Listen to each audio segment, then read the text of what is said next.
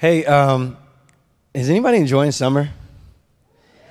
It feels like this summer hasn't been that summery, and so I'm playing catch up. So I don't know if you guys feel like where did summer go? And then when we did have the times it was supposed to feel very summery, it wasn't summery. I don't know what's going on, but right now I'm like, my kids have to go back to school, so it's like, all right, we're gonna like summer everything right now. We're going to the pool, and so I don't know if you're like me, but take as much advantage of summer as you can. Because though we may complain about how hot it is, it gets so cold. And then in a little bit, we'll be like, oh, it's so cold. I can't wait for summer. Isn't that just fall of man, right? It's like we're always complaining. I am very humbled, honored, and blessed to be able to deliver this message today because it's a very heavy message, but it's also an inspiring message. And I think it's very important for the church to hear this, but also for the families here, and everybody here is a part of a family somewhere. So if you are a leader of your family, if you are a new family, a young family, an older family, wherever you are, I pray you receive this message in the best way so that we can restore not just our households, but also our nation and our world back to what God has originally called us. Does anybody want to see that? Let God be the King of Kings and Lord of Lords of our families. So the sermon title is Clean House. And raise your hand if you're cleaning right now. Are you in a cleaning season? Yeah. Raise your hand if, and this is probably for the spouses, raise your hand if that person that just raised their hand is always cleaning. There we go. Okay. If my mom was here, okay, yeah, it's cleaning season, because it's Sunday. Tomorrow is Monday. It's always cleaning. So every day you're doing it.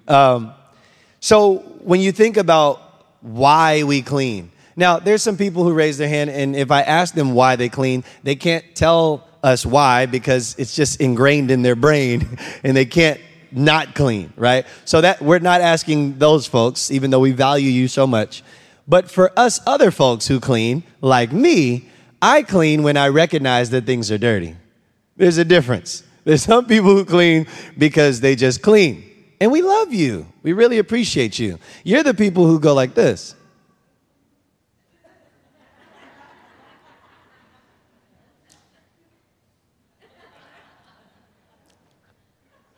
And it's just constant cleaning. And we appreciate that.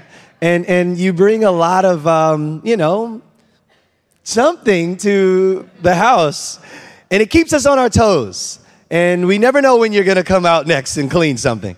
But then there's people like me who wait till, this is so embarrassing. Ooh, this is bad. Till I can smell something that I didn't need to clean. Or that I tripped on something and I surely need to clean something. Or that my children start complaining about something, and I'm like, okay, maybe this really needs to be. Or that my wife says, hey, you need to clean that thing, whatever it is. Raise your hand if you're like that. Oh, whatever. There's more of us out there. We're the majority, okay? We do it in silence. So why do we do that? Because we recognize that something's not right. For some of us like me, it takes us a little longer to recognize that something's not right. But nonetheless, both parties, whether the more advanced cleaners or the more ridiculous cleaners like myself, the people who procrastinate, we all recognize one thing. We have one thing in common, that something needs to be fixed. Something needs to be cleaned. Something's just not right. Doesn't it feel like that in the church? Like in the world, in the church, like we're missing out on something. Anybody feel that way? It's like, and I'm not saying this church, I'm just saying the church at large, there's something that we're not doing, or there's something that has gotten into our house that we need to clean up. Anybody feel that way every now and then? Okay, maybe it's your community. Maybe it's the city that you're in. Like, the city used to be this way, now it's that way. I don't know what it is, but something needs to be clean. Anybody feel that way? Maybe it's our nation. It's like we were one way, now we're another way. Something needs to be clean. Anybody know what I'm talking about? And specifically in the house, somehow leaders of homes have desired for the world to father and mother and lead their families more than themselves. You know what I'm talking about? Like there are people who stand outside and picket government buildings, school buildings, all that stuff. And I'm not knocking you, but they don't bring, the new term now is keep that same energy. That same energy isn't in their house when it's time for them to do their responsibility. Hey, they're putting this in schools or they're teaching this in schools. Well, what are you teaching at your house? Hey, I didn't want to talk about all that. I want to talk about what they're putting in the schools. Oh, okay. Hey, they don't have enough impact. They're not investing enough in our youth. How much are you investing in your children? Hey, we don't want to talk about that. I'm busy. You know what I'm talking about? Or hey, how come, you name it, things keep going. Or maybe it's sports, right? Like the coach won't really take more time with my kid. Hey, have you taken more time? Hey, that's what I pay the coach for. We always have this sense of we need everybody else to do the work and not us. And it also happens in the church. Why won't the pastor look my way? Why didn't this person bring in, whatever for my family or my child? And there's this constant desire for everyone else to do the work. When we look in our house, most of the time it's like me in my house. I think we need to clean a little bit. And that's what I want to focus on today. So we're going to use a story, and we're going to have a whole lot of fun. Then we're going to get really serious. Then we're going to laugh. Then we're just going to go through all the ways that I normally preach when I'm here anyway. So, Joshua chapter 7. We're going to talk about Joshua, one of my favorite people in the Bible. The reason why he's one of my favorite is because he wasn't the first, he was the second. Joshua came after Moses. And I'm big on succession. I'm big on the second level, the next level, the next generation, because it's one thing to be good at something. It's another thing to train someone else to be good at it as well. I was told by somebody years ago that you aren't a disciple maker until you make disciples who make disciples. Because it's you can do something, but then, or think about some of these great CEOs, great businesses, or great sports teams. They have this awesome leader, and then as soon as that person leaves, everything falls down. It's crazy. Anywhere LeBron leaves, it's over, right? We know that. Anywhere Tom Brady, did you see what happened to the Patriots when Tom Brady left? Man, I don't want to build everything around one person, but there's no succession plan there. We got to figure that out. So I love Joshua because he took the reins from Moses and he continued to move the people forward and beyond where Moses could even take the Israelites. Isn't that awesome to see someone take it to the next level? Shouldn't that be the prayer for our families? If I have come from humble beginnings and made some major changes in my life and done all the things that I need to do with my gifts, my talent, my calling, and then my child does it and they go beyond me, that's the goal, right? How about us? Many of us, come on. How many of us feel like our parents were perfect and they did it all right? No, but it's up to us to take what they gave us because God gave them to us and us to them for a reason and to go next level. Now, if you're a young person in here, do not look at your parents and say, see, he told the whole church, you're messed up. I got to save this thing. Don't take it that way. But Joshua, though he was the son of Nun, which Nun was a phenomenal man as well, he was the successor of Moses. And God said this, it's one thing for a great leader like Moses, we esteem Moses as a high-level leader. God told him secrets. God's like, hey, meet me at the top of the mountain. Has God ever said to you, hey, meet me at 7 o'clock? No, you're wiping the crust out of your eyes God, are you there? And God's like, Moses, are you there? That's a different level. Not saying we can't experience that, but it's pretty special, right? But then God says to Joshua, just as I was with Moses, so I will be with you. I will never leave you nor forsake you. That's God's words to Joshua. He's special. He's very special. So anytime we get to learn about Joshua, I'm always inspired, always excited. And I want to jump right into a passage that will set the tone for today, and then we'll get into the rest of the message. So we're going to go to chapter 7, Joshua chapter 7, verse 11 through 13. I'll give you a moment to flip there or type there, and then we will get going. And just so you know, this is a really, really awesome time in the Bible because the walls of Jericho have just gone down. Remember that? Remember the story? Remember the VeggieTales? I grew up on that VeggieTales episode. It was the best one. If Netflix and all that was out at that point, VeggieTales top, it would have been top on the front of the screen. Top of the screen. Okay, so God says, go, consecrate the people. Everybody say consecrate. 1, 2, 3, consecrate. Good. Tell them, consecrate yourselves in preparation for tomorrow. For this is what the Lord, the God of Israel, says. There are devoted things among you, Israel, God's people, that you cannot stand against your enemies until you remove them. In the morning, present yourselves tribe by tribe. The tribe of the Lord chooses shall come forward, clan by clan. The clan the Lord chooses shall come forward, family by family. And the family the Lord chooses shall come forward, man by man. Now, contrary to popular belief, men are responsible for their family. I don't care what anybody teaches outside of these walls. I don't care what the world is saying. At the end of the day, men are responsible for their family. Can a woman be responsible? Absolutely. My mom's very responsible. So responsible that she disciplined me enough to remind me of that. I understand the dynamics of man and woman, but I also know that God is a God of order, and God put man in place to lead. Men, are you leaders today? Yes. I was waiting for like a yeah. Yeah, I'm a leader. I lead as much as I can. Can I make fun of you guys today? Come on. If you had the mic, you did the same thing, I hope. All right, so God is talking to the men. He goes, tribe, clan, family, men. It's all about the men. The men say, the men are the guys that God set apart to say, what's wrong? Something's off, and I need to talk to you all. And until we get to the bottom of this, we cannot move forward. He clearly said, you cannot stand against your enemies until you remove whatever this thing is.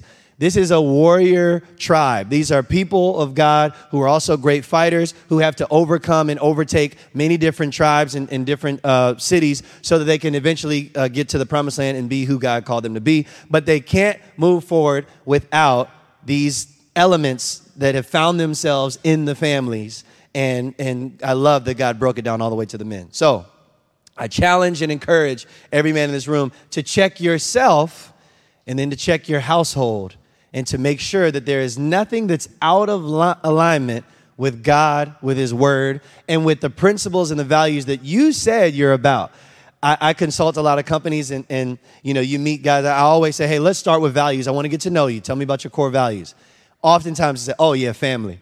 And then as you get to know them, you realize that core value is not as core. It's still a value, but it's not as core as you thought, right? No condemnation, but a guy will be like, yeah, family's a big thing. And then like you go golfing with him, and like weeks later, and he's like, oh man, you're on the third hole. Guys get comfortable the more holes you play. And sometimes the more beers they drink, but that's a whole nother conversation. But what is that? What are we talking about? Beer? So eventually they get to the point and then they start complaining about their wives and then they start talking about their kids and they're like, yeah, my wife's going to call me on the 9th hole. And then she's always like, hey, where are you? Are you going to be home by this time? And so guys start eventually getting to the point where they really show you how much they value or how much they don't value their family. A lot of it will be learned. This is just a side note. You learn a lot about a man on the golf course. Just remember that. Keep that in the back pocket. You never know. All right. So God says consecrate your people, the family, and let's get to the bottom of why we're here. Now, let me give you some context. So God chose Joshua to lead Israel to the promised land after Moses died. And when he did that, God did a bunch of miracles and wonders. Joshua was able to walk through the water just like Moses did, and God parted the sea. So it's like, man, this is like Moses 2.0. Like, it's really exciting. Well, then you see them go to Jericho. And Jericho is this huge, like, fortress of a city, and they're so powerful and so strong. And they didn't lay a finger physically on anybody. All they did was, we remember, right? They marched, and then they were silent. And then they gave that loud roar, they shout, and then the whole city comes down. Isn't that great that we serve a God that we don't have to fight all the time? The battle's not ours, it's the Lord's. And also vengeance is his. That's my favorite one. When people mess with me, I'm like, okay, just wait. This isn't even between us. I can go to sleep. This is between you and him. Take care. I don't fight battles anymore. You might, after this service, I can walk right down here. You can punch me right in my face. I say, hey, man, good luck. God's coming after you. I know he didn't want you to do that because he loves me. All right, so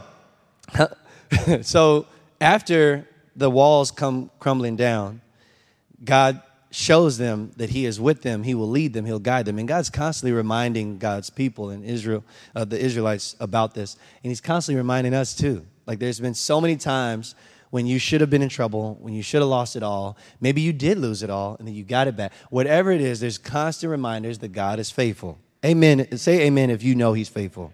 Okay. So So here is where things get a little weird. All right, so the first point today, we're going to talk about covenantal family. Say covenant. Okay, only reason why I make you say stuff is just to make sure you're awake. Okay, because I used to sleep in church. So Joshua chapter 4, verse 21 through 24. All right, it says that Joshua set up at Gilgal the 12 stones they had taken out of the Jordan. He said to the Israelites, in the future, when your descendants, remember we talk about children taking the mantle of their parents and continuing the generations of being blessed. It says that, by the way, if you want to take a note of that, Psalm 112 is a great psalm to read over your family. The generation of the upright will be blessed. They'll be mighty in the land. Blessed is a man who seeks God. Like, it's a really good psalm. I pray over my family that psalm a lot.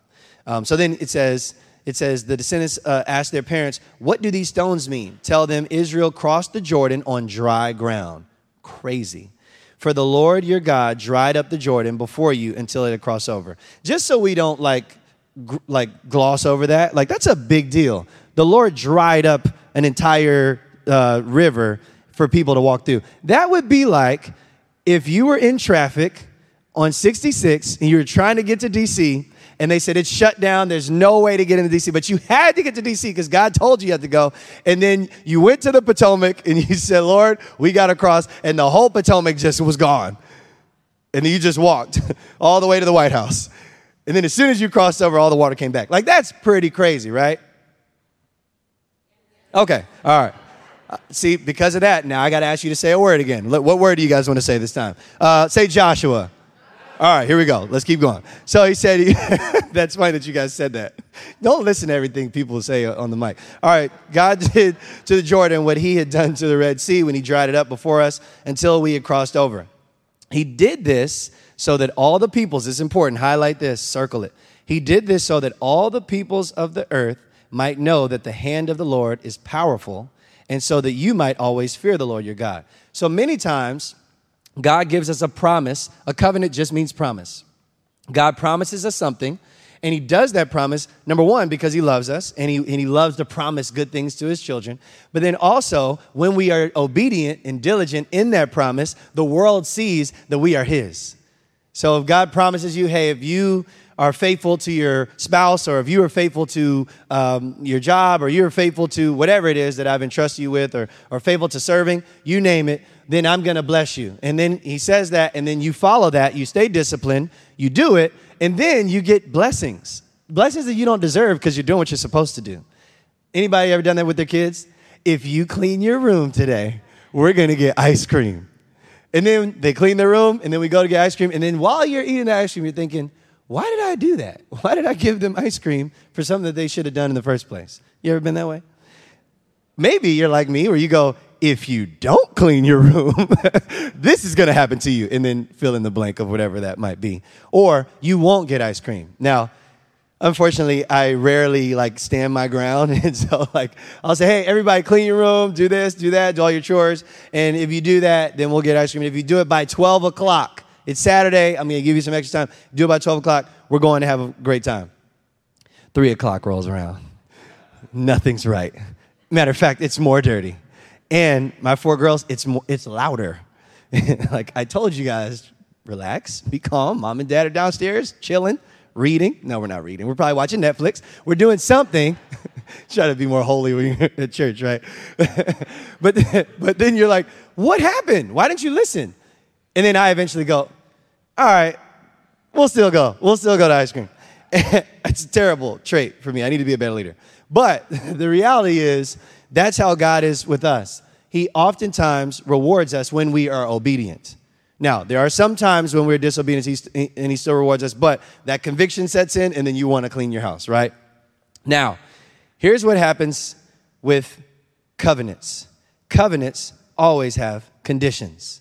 Covenants always have conditions. There's always these great promises. Growing up, I always heard, the Bible's a book of promises. You ever heard them say that? That's what the pastors always say. They never said the Bible's also a book of conditions. They don't ever preach that. If you do this, then I will bless you. If you do that, then I will be with you. And so they learned the hard way. Israel learned the hard way. When you don't follow the conditions that are within the covenant, really, really bad things happen. So why is covenant family so important? I'm going to give you 3 reasons. Number 1, because God called us all to gather together and to be one. Though we are all families individually and we drove here, in different ways, different cars, we're all together as one. We are the body of Christ. The church is the bride of Christ. Community is one of our strongest suits. Did you know that? The community and connectivity, relationship, the equity that comes with relationship is one of our greatest superpowers. That is why the world and the enemy always try to tear us apart by giving us these stupid things. There's children in here. These bad things like, I already said it. It doesn't even matter at this point. They probably heard worse from you. Okay, so they always... They always try to tear us apart by, are you red? Are you blue? Who'd you vote for? Okay, how do you feel about this? How do you feel about that? Are you Redskins? Are you Cowboys? Are you Commanders? Are you the Washington football team? Like, he's done enough wickedness just right here in this one team. There's a whole lot of confusion there. Like, do you believe in this? Okay, you go to church? What type of church is it? What do they say? What do they study? Who's there? What type of worship do they? And there's these constant just things that are ripping us apart and apart. And then that is a macro of the micro that happens in our family. Are you listening to mom? Are you listening to dad? Sometimes we go to mom and talk about dad and go to dad and talk about dad. I asked mom earlier about this, but, she doesn't really understand what I was asking. So I just want to ask again just to get more clarity. Can I do this? So there's this constant war, and I believe that it starts in the house, that men are under attack when it comes to being in alignment with the principles of the word, the commandments of God, and the promise, the covenant that God has for all men. If you read the book of Psalms, you read tons of books in the scriptures about God's covenant for when a man leads his house in the way that it should go, the way of the Lord. But all of these other things are pulling at us constantly, and it drives a wedge between the man and the household. And oftentimes either the man leaves or there's dysfunction in the house or whatever. But then that also spews out into the workplace, into the church, into the schools. And now we just have this crazy environment, this crazy society today where there's so much division. Are you going to wear a mask or you're not going to wear a mask? Who cares? It's none of your business. I'm going to wear whatever. You didn't ask me what type of shoes I was going to wear. If I want to wear a mask, I can wear a mask. Like, that's the way it should be. Am I getting too deep?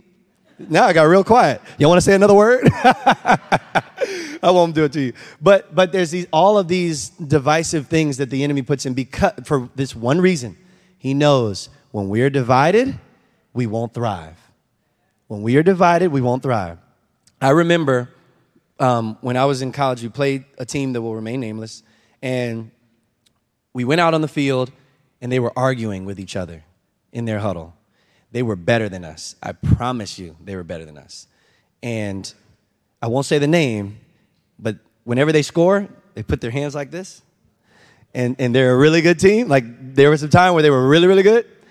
And in 2009, we played in the Orange Bowl, their last game in the Orange Bowl before they destroyed the stadium and built a new stadium. And we went out there, UVA, like, we are not a football school. Like, when I see Virginia Tech people, I don't say anything. Like, I don't say, oh, well, I'm like, oh, yeah, Virginia Tech is pretty good. So we go out there, and they were arguing before the game with each other. And then during the game, you saw a lot of division. And so we scored a touchdown. We scored another touchdown. And this is the last game in their historic stadium. And by the end of the game, it was like 31 or 32 to like 7 or something like that. It was a bloodbath. And when the game was over, I remember walking out thinking, how in the world did we win this game? Like, sometimes you wonder, like, how did I win? And we recognized that it wasn't because we were great, it's because they were divided. And now it's inked in history that UVA beat Miami in their final game. I'm not good at keeping secrets, y'all. I'm not good at lying. I just say it. But we beat them at the end of that, like, very, very special stadium. All of the stories that you heard about the Miami Hurricanes happened in that stadium, and we slaughtered them at the end.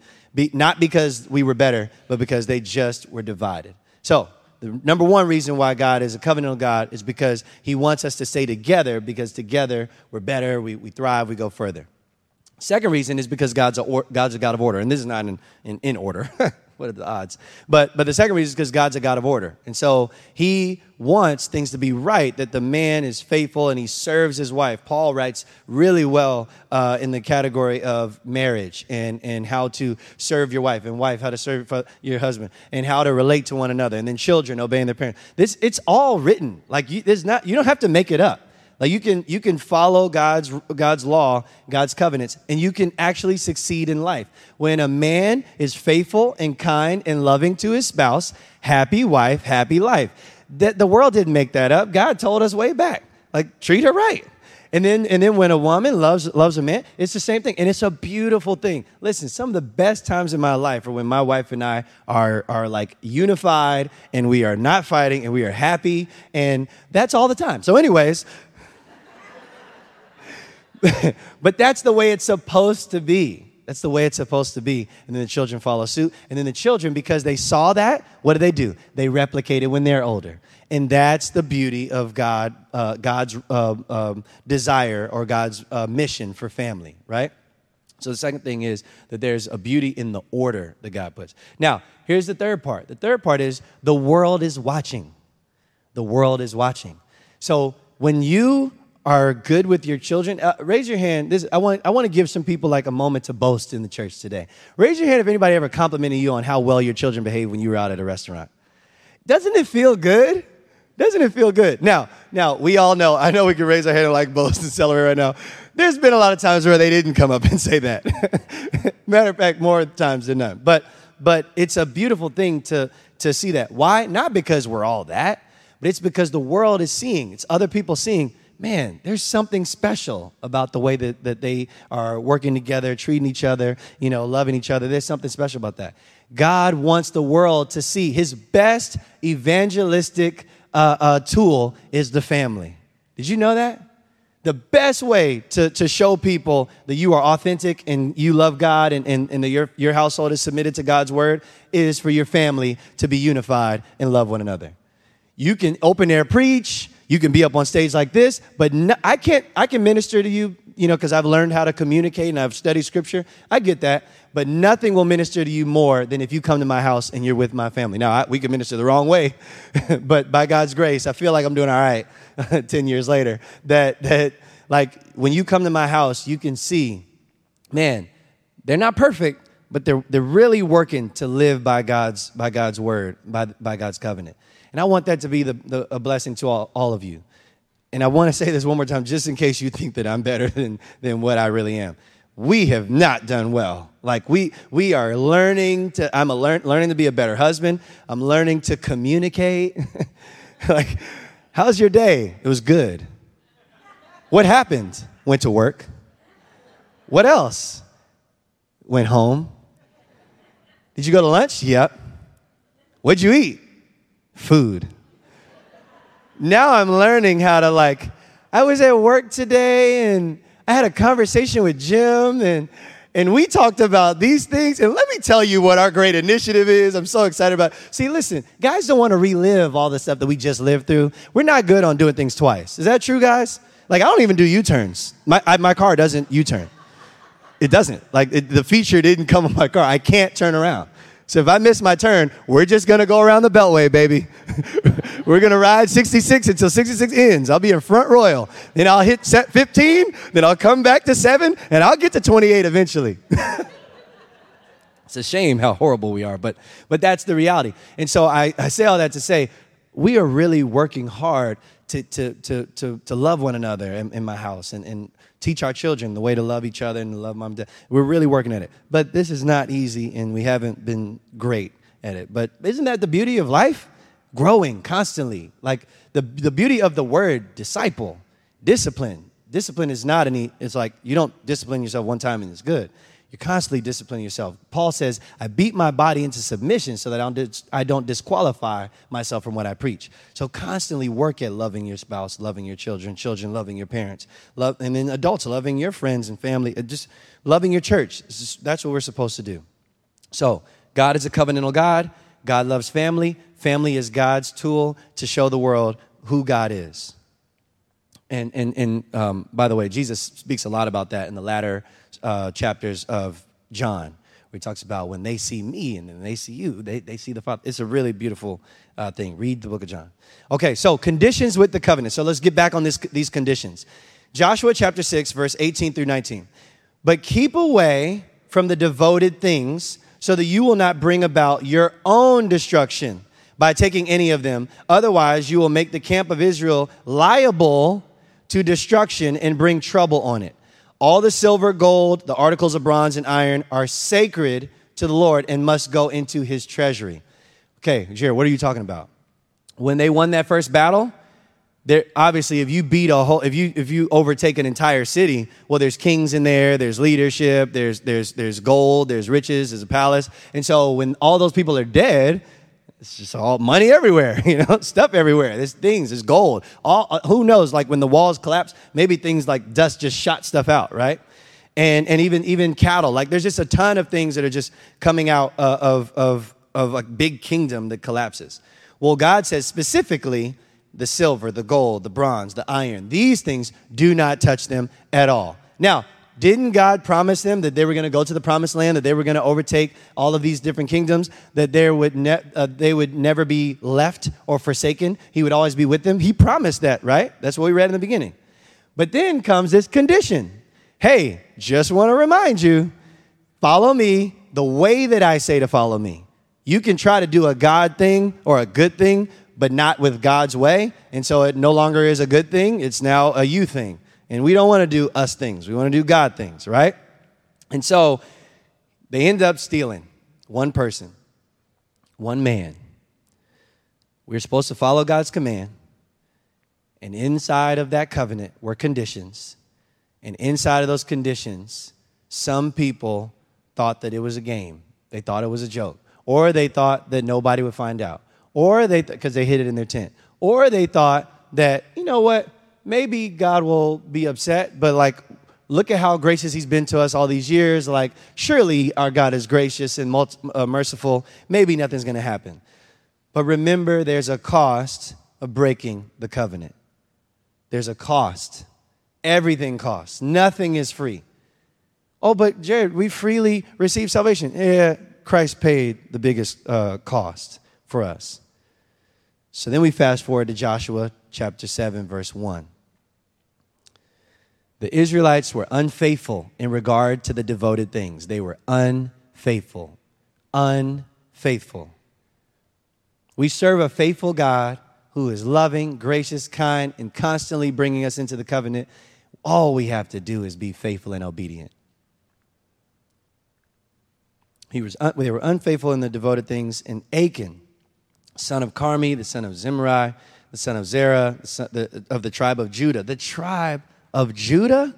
Like the legendary tribe of Judah? Like God has a special place for the tribe of Judah? Someone from that tribe stole? When God said, don't do it, like leave that stuff alone, and I'm taking you to the promised land. Don't forget that. It says the Lord's anger burned against Israel. Joshua sent men from Jericho to Ai. Now they're on the next battle. Remember, at this point, nobody knows. So they go to the next battle. God says, go up and spy. Josh says, go up and spy out the region. So the men went up and they spied out Ai. When they returned to Joshua, they said, not all of the army will have to go up against Ai. Now they're talking trash. Man, let's send our JV team out there. Send 2,000 or 3,000 men to take it and do not weary the whole army. Let's get our rest tonight while these other guys beat them down. For only a few people lived there. So about 3,000 went up, but they were routed by the men of Ai, who killed about 36 of them. Like, this was a shocker. Like, how do we lose? What? 36 of our guys are dead? Of the promised children of Israel? They chased the Israelites from the city gate as far as the stone quarries and struck them down on the slopes. At this, the hearts of the people melted in fear and became like water. Then Joshua tore his clothes and fell face down to the ground before the ark of the Lord, remaining there till evening. The elders of Israel did the same, and they sprinkled dust on their heads. And Joshua said, also, Alas, sovereign Lord, why did you ever bring this people across the Jordan to deliver us into the hands of the Amorites to destroy us? If only we had been content to stay on the other side of the Jordan. Now he's questioning the entire mission. Joshua's question, why are we even out here? Now, remember, the Israelites just won a battle without fighting. So you got to think about where they are. Like, they're thinking, this is going to be cake. Hey, guys, sleep, like, go to the Ritz-Carlton, order the salmon, like, relax. All the ladies, manicure, pedicure, get your hair done. Like, we're just going to hang out, relax, while these few guys go out and fight this fight. And then they go out, and 36 guys die immediately. Then it says they chased them. So now these guys are running for their lives. They're like, wait a second, didn't we just march and just shout and we beat somebody? How did this happen? So now they're questioning the call. They're questioning if God's hand is on them. They're questioning, did God set us up for failure? All of this, why? Because one man didn't keep his house clean. He brought something that God did not intend to be in his house. And whatever I just said, whatever that means to you, man, the thing that's not clean that you brought into your house, you fill in the blank because that's your life. But please know that it will keep your family from winning the battles that God has called you to win in your lifetime under your leadership. You hear what I'm saying? All right. I'm telling you, there's going to be some bass in the men's voice before we're done. All right, so we fast forward to the consecration. Isn't it good that God allows us to consecrate ourselves when we are dead wrong? Joshua 7, 13, 14. We'll revisit it. Go, consecrate the people. Tell them, consecrate yourselves in preparation for tomorrow. What's tomorrow? God's telling them they get to fight. They have a meeting with God. And at that meeting, he said, okay, tribe by tribe, clan by clan, family by family, man by man, we're going to walk you through. We're going to look at which one of you guys messed us up. I can't imagine. Like this, when I played football, we had film study the day after the game. Goodness gracious. Can we wait 48 hours? The game's like Sunday night at like 7 o'clock.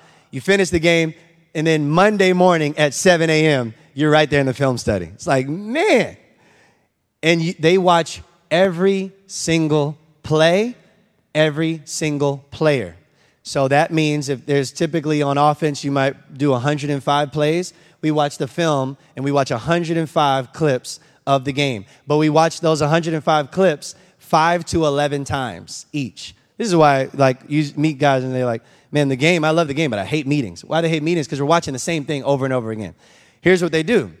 There's 11 guys on the field, so you have to watch each of them and how they started. So this is what coaches do. They have the big lineman, and they go like this. And they just keep rewinding, like, okay, where your stance? Where were your foot? Okay, where were your feet? Da-da-da. Okay. And then how they engage. And they say, okay, number 61, you didn't engage right in this. And you're just sitting in this meeting like, oh my gosh, we won. Why are we watching this? I remember, to this day, I'm still mad at this coach. I won't say his name. But I remember I caught a slant. And the slant is just you run 1, 2, 3, turn, quarterback throws the ball, then you run forward. Go as far as forward as you can and try to make sure the big guys don't hit you. Us little guys talk like that. So I caught the ball, and the end zone was probably where the screen is right here, and I dove for the end zone. And coaches don't like diving for some reason. I don't know. But I dove with one hand. So I like, and I scored a touchdown. The next day, the coach's like, Jared, unacceptable. And he keeps on, he's like rewinding it. I was so mad. 'Cause like, that was a game-winning touchdown. Like, if I didn't score that touchdown, we wouldn't be in the position that we were in. He's like, Jared, can't dive. So that's what film study is like. And that pales in comparison to being lined up by God. Like, okay, the Greens are here. The Andrews are here. The Lovelaces are here. The Pounders are here.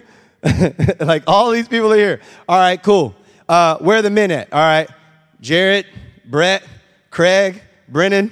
And then we're just, oh, gosh.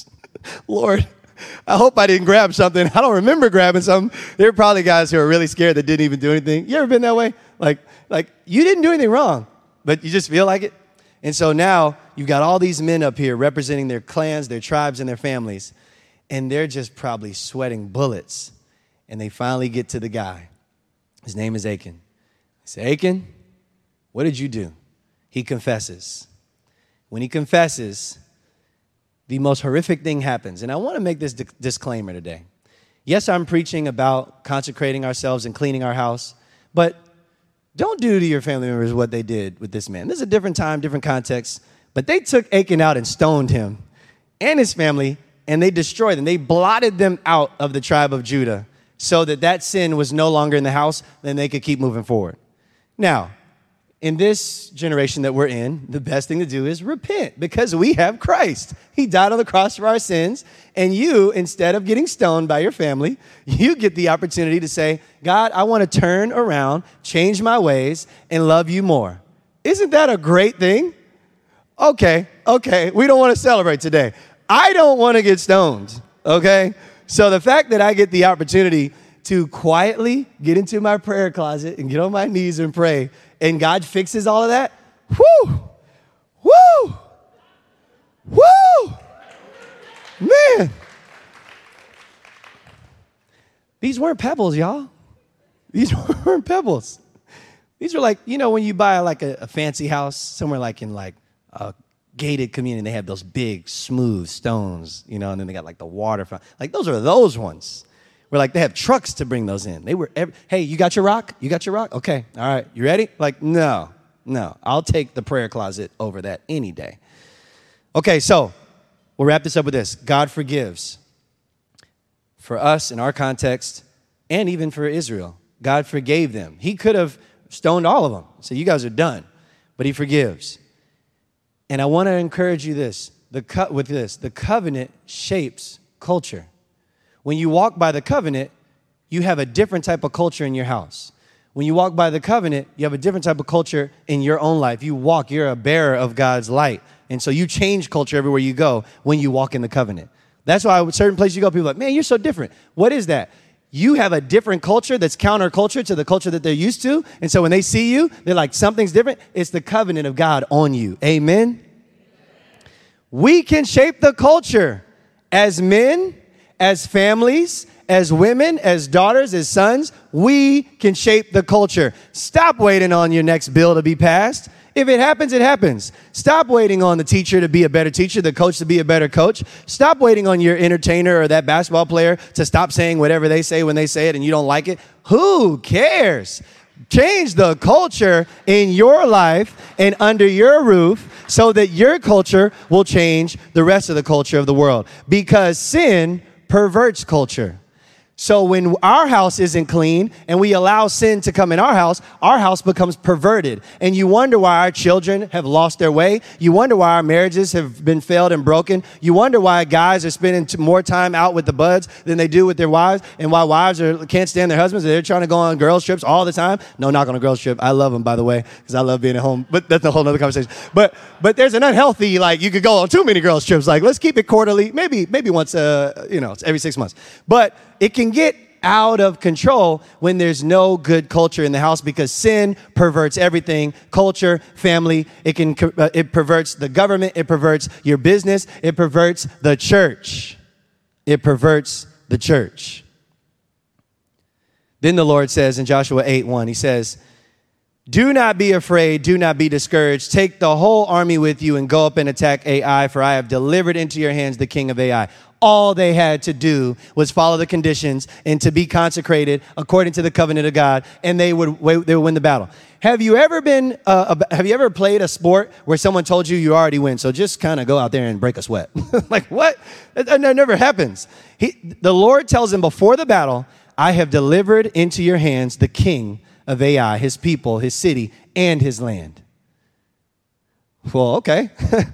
I bet they were out there dancing. Like, hey, you can't get me. I don't know what I do. I'm a trash talker by nature. God wired me. He gave me that spiritual gift of trash talking. And so I would be rubbing it in like crazy.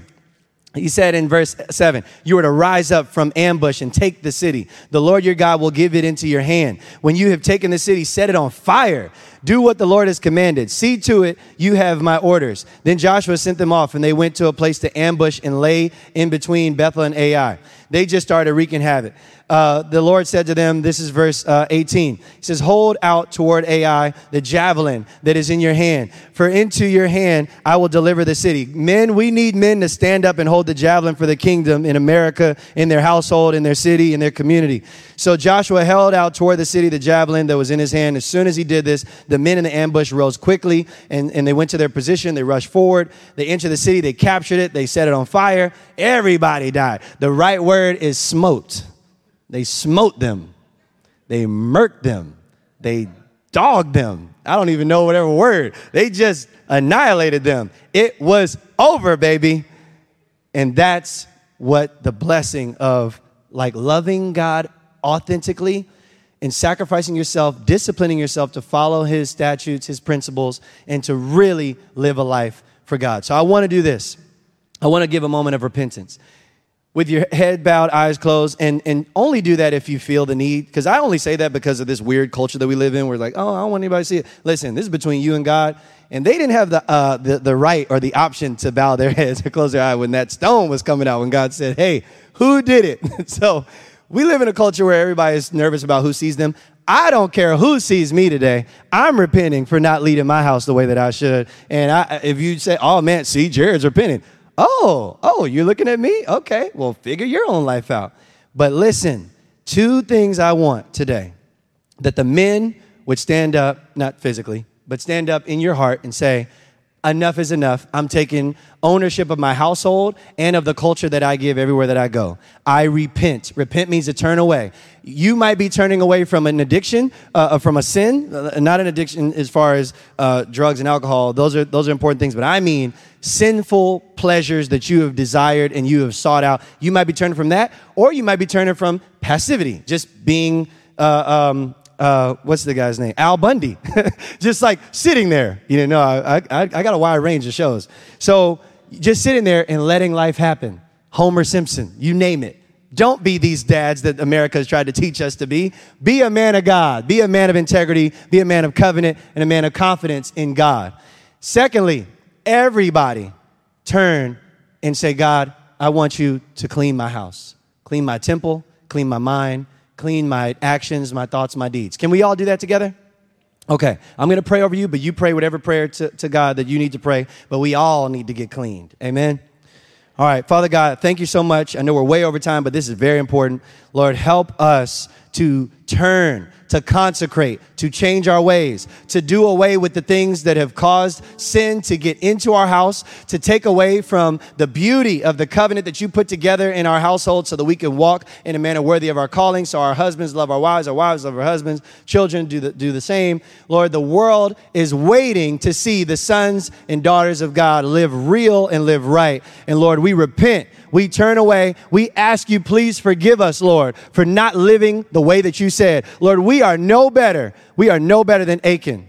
We are just like him. We have brought things that were not supposed to be in our house into our house, and we repent. Help us to change for your good and for your purpose, because not only are we supposed to do this, there's battles we're supposed to fight. And those battles will be easily won if our house is clean. We ask all these things in your mighty name. Amen.